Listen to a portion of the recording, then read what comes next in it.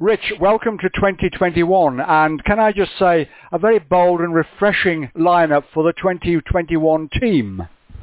Yeah, no, we're looking forward to it. You know, it's still very difficult conditions out there for everyone in Europe and the wider world, really. But, you know, we've been working really hard, and we've managed to put together what we feel is a really exciting and young team. And we're hoping to get to Monte Carlo next week and start that challenge on WRC. A really nice big step for Gus and Elliot, obviously, in Rally 1, of course, and the World Championship. They're going to be doing a full program this year. Yeah, so, you know, Gus has been with us now for 3 or 4 years in R5 cars and WRC. So it was now really we felt it was the right time to give him the opportunity to do a full season. It'll be a challenge for sure. You know, there's a lot of events he hasn't been to, but there's a lot of events he has got experience on now, and we feel we've seen some really promising stage times and split times, and you know, he knows it's a challenge for him, and he has to string together the positives and the good performances to make full events, and that will be hard, but you know, it's going to be exciting to see. And you know, I think having that stability of a full championship allows you to prepare the best, because you know you're always going to be in the car a lot, and that's always the key to developing and getting stronger. So we're looking forward to working with him on that. I think also as well, it follows on Malcolm's and M Sports' views about, if you like, enhancing the careers of young rally drivers. I think obviously about Elvin Evans, obviously about Oyt Tanak, who've obviously come through M Sport during their careers as well as young drivers.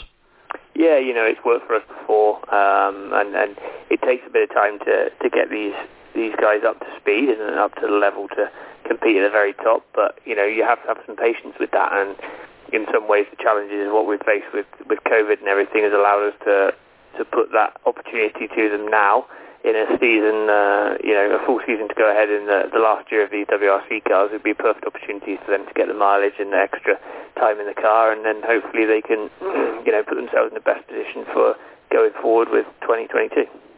And also Adrien Fourmont is obviously moving forward with the WRC2 program, but likewise, he's going to get an opportunity to actually take some of that career expertise into Rally 1 and the WRC Championship. Yeah, I think, you know, we put Adrian in WRC car last year in a small event in San Marino, and he did really well. You know, he won the event, first time in a car. So that was quite interesting to watch, and you know, we felt he did some really strong performances in the Rally 2 car at the end of last year. We want to start him in Rally 2 again this season, and an aim to do very well within the WRC2 Championship. But at the same time, you know, we feel it's a good opportunity for him to have a go behind the wheel of the Rally 1 car for probably 5 or 6 events this season. You know, see if he's capable of preparing for maybe a seat in 2022. That would be his goal, and we'd like to see, you know, how he performs. Now, he's going to be splitting that between that and obviously sharing a car with Teemu Sunnunen in Rally 1 as well. I mean, how many events in WRC2 would he do? The whole program, but he'll still actually doing other events as well in WRC1, yeah? Yeah, so we haven't decided the exact calendar over the course of the season yet. I think we need to wait a little bit and understand the events that are going to happen as they propose, which we hope they will. But, you know, our initial thought is for a campaign in WRC2 in the Rally 2 car, and then the remaining events will likely be in the Rally 1 car. But, you know, to be honest, we're concentrating on Monte Carlo at the moment, and there will be a split between Teemu and Adrian in that second Rally 1 car. So we'll take a little bit more time to get the exact split of events we want to do. And we need to understand from the drivers, you know, which ones they think they'd be more competitive and feel better on, and at the same time look to see, you know, we don't want to be swapping between Rally 2, Rally 1, Rally 2, Rally 1 all the time, because that's quite hard as a driver to do. So I think we just we'll spend a bit more time after Monte Carlo deciding on how we pan out the rest of that season. WRC2, is that every round of the championship, as wouldn't be normal? Is WRC2 there for every round, or is there an opportunity to put Adrien into the car when he's not actually doing WRC2? Yeah, exactly. So WRC2, we can pick any round of the season to score points on. So, you know, we have freedom to pick and choose which events we want him to put him in the Rally 1 or the Rally 2 car, so that's quite helpful for us. And like I say, I think we'll spend a little time after Monte Carlo just having a sit down with him and discussing with him on what he feels most confident with, and put together a program based around that. So, we'll get Monte out of the way, and then we'll look at the rest of the season, I think is the best way to put it. Esapekka obviously moved on, and clearly Timu is going to be rallying this season, and his co-driver has also moved on. So Timu obviously without a co-driver, because obviously Jarmo was with him for about 18 months, wasn't he? Yeah, so Jarmo's, he's the first to admit he's not the youngest anymore. He had another good nearly 2 years in the car with Timu, and I think he helped a lot in Timu developing as a driver and as a person, which we're all really grateful for. But he's been offered another job away from the co-driving seat, still within rallying, and I'm sure we'll see him on events. But it's unfortunately he won't be in the car. So at the moment we're just finalising who's going to sit with Timu. But yeah, it's been great to work with Jarmo again and bring his experience and his skills to Timu, and I think that's really developed him as a driver.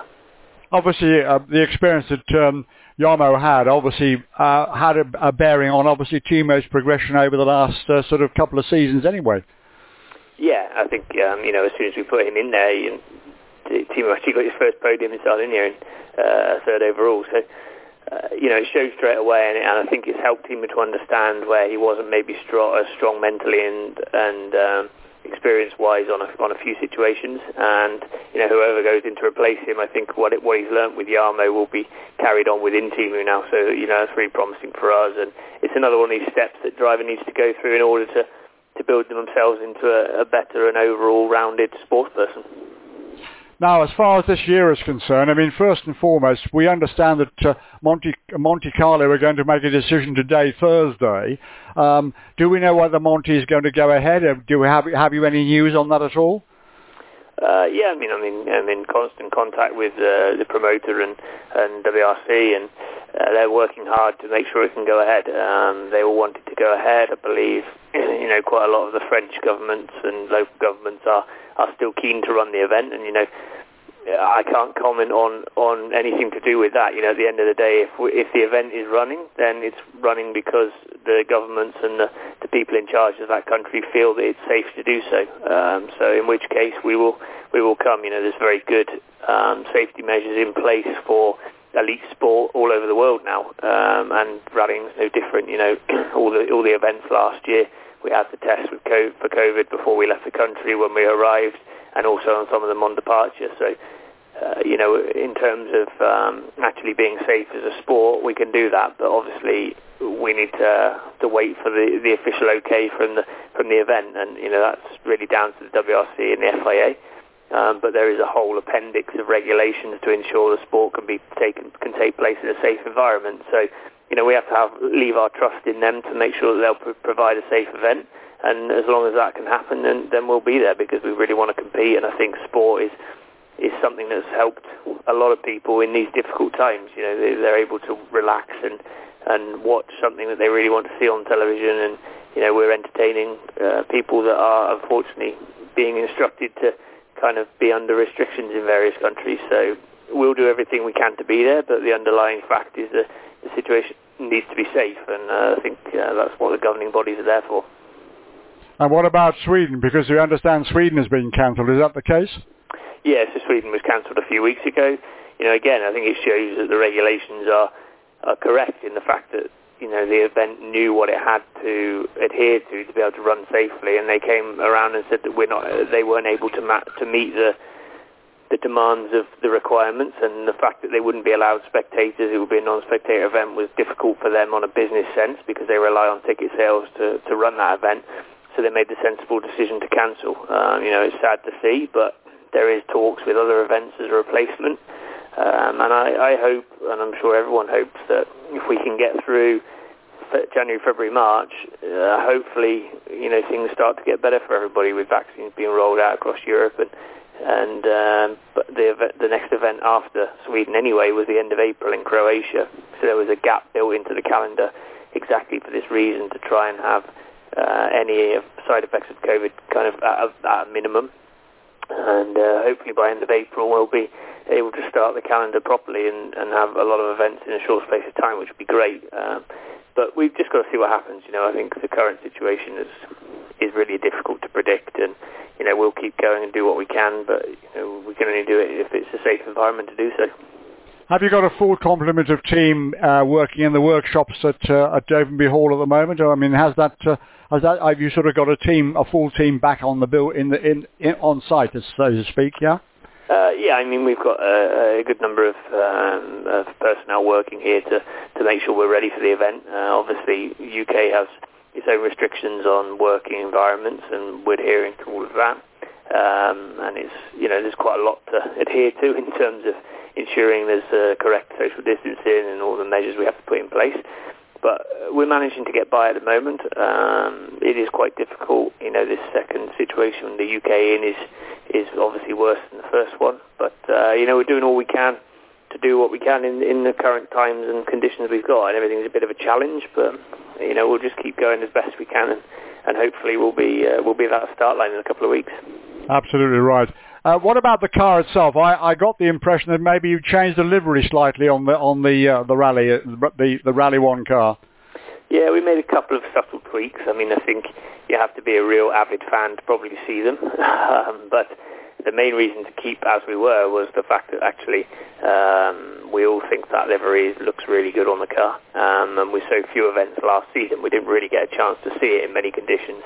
So we've opted to try and keep it for the final season of this car before we obviously switch to the new 2022 cars. So I think it will look great on the stages. It has done on the few events we've had this year, and those few little tweaks will just give it a little bit of edge over what we had in 2020. A little bit of credit goes to the guy who designs the cars themselves, whose name is what? Phil Dixon. So he's another guy that's been in sport for a long time.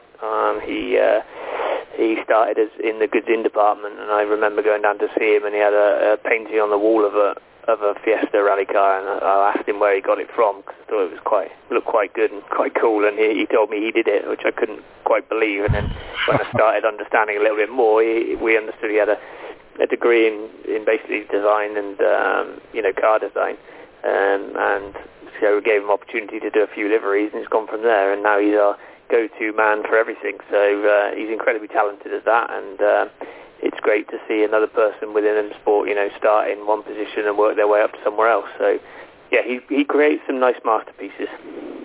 I'm going to say he's won a few awards for his designs on the cars as well, hasn't he? Yeah, there's been a few WRC awards and things like that. So it's great to see him doing so well, and having another person who enjoys and is passionate about rally and being able to put their thoughts and ideas into the car is really nice to see. And I don't really give him any guidelines, just say, you know what, Phil, you do what you think's best, because it usually comes out all right on the other side, and then we just tweak the bits that need done for sponsor purposes, and the rest of it's down to him. So he can have the credit for all of that one. So you've got him tied to the desk and his laptop, is that right? Not all the time. I do tend to play golf with him quite a bit, but he tends to beat me quite a bit as well. So just keep him tied to the desk when we need to. Fantastic stuff. Can I wish you obviously all the very best for 2021? I know it's a difficult start to the year and we don't know where we're going with the year, but obviously one hopes that in the next couple of months things will sort of start to ease up and maybe we'll gradually see the back end of this pandemic. But in the meantime, can I wish you all the very best for 2021, and let's bring home some silverware, and more important than anything, I think, is possibly give Gus, Adrienne, and obviously Timo the chance to prove themselves once and for all as being amongst the best in the world, as it were, in rallying. Yeah, well, thank you for that, and I hope we can still get some good results and some strong results and a strong season. So thanks for your time again, and we hope we can catch up with you again soon. Fantastic stuff. That was lovely. Thank you for your time, sir. I know you're very busy, but thanks for talking to me today.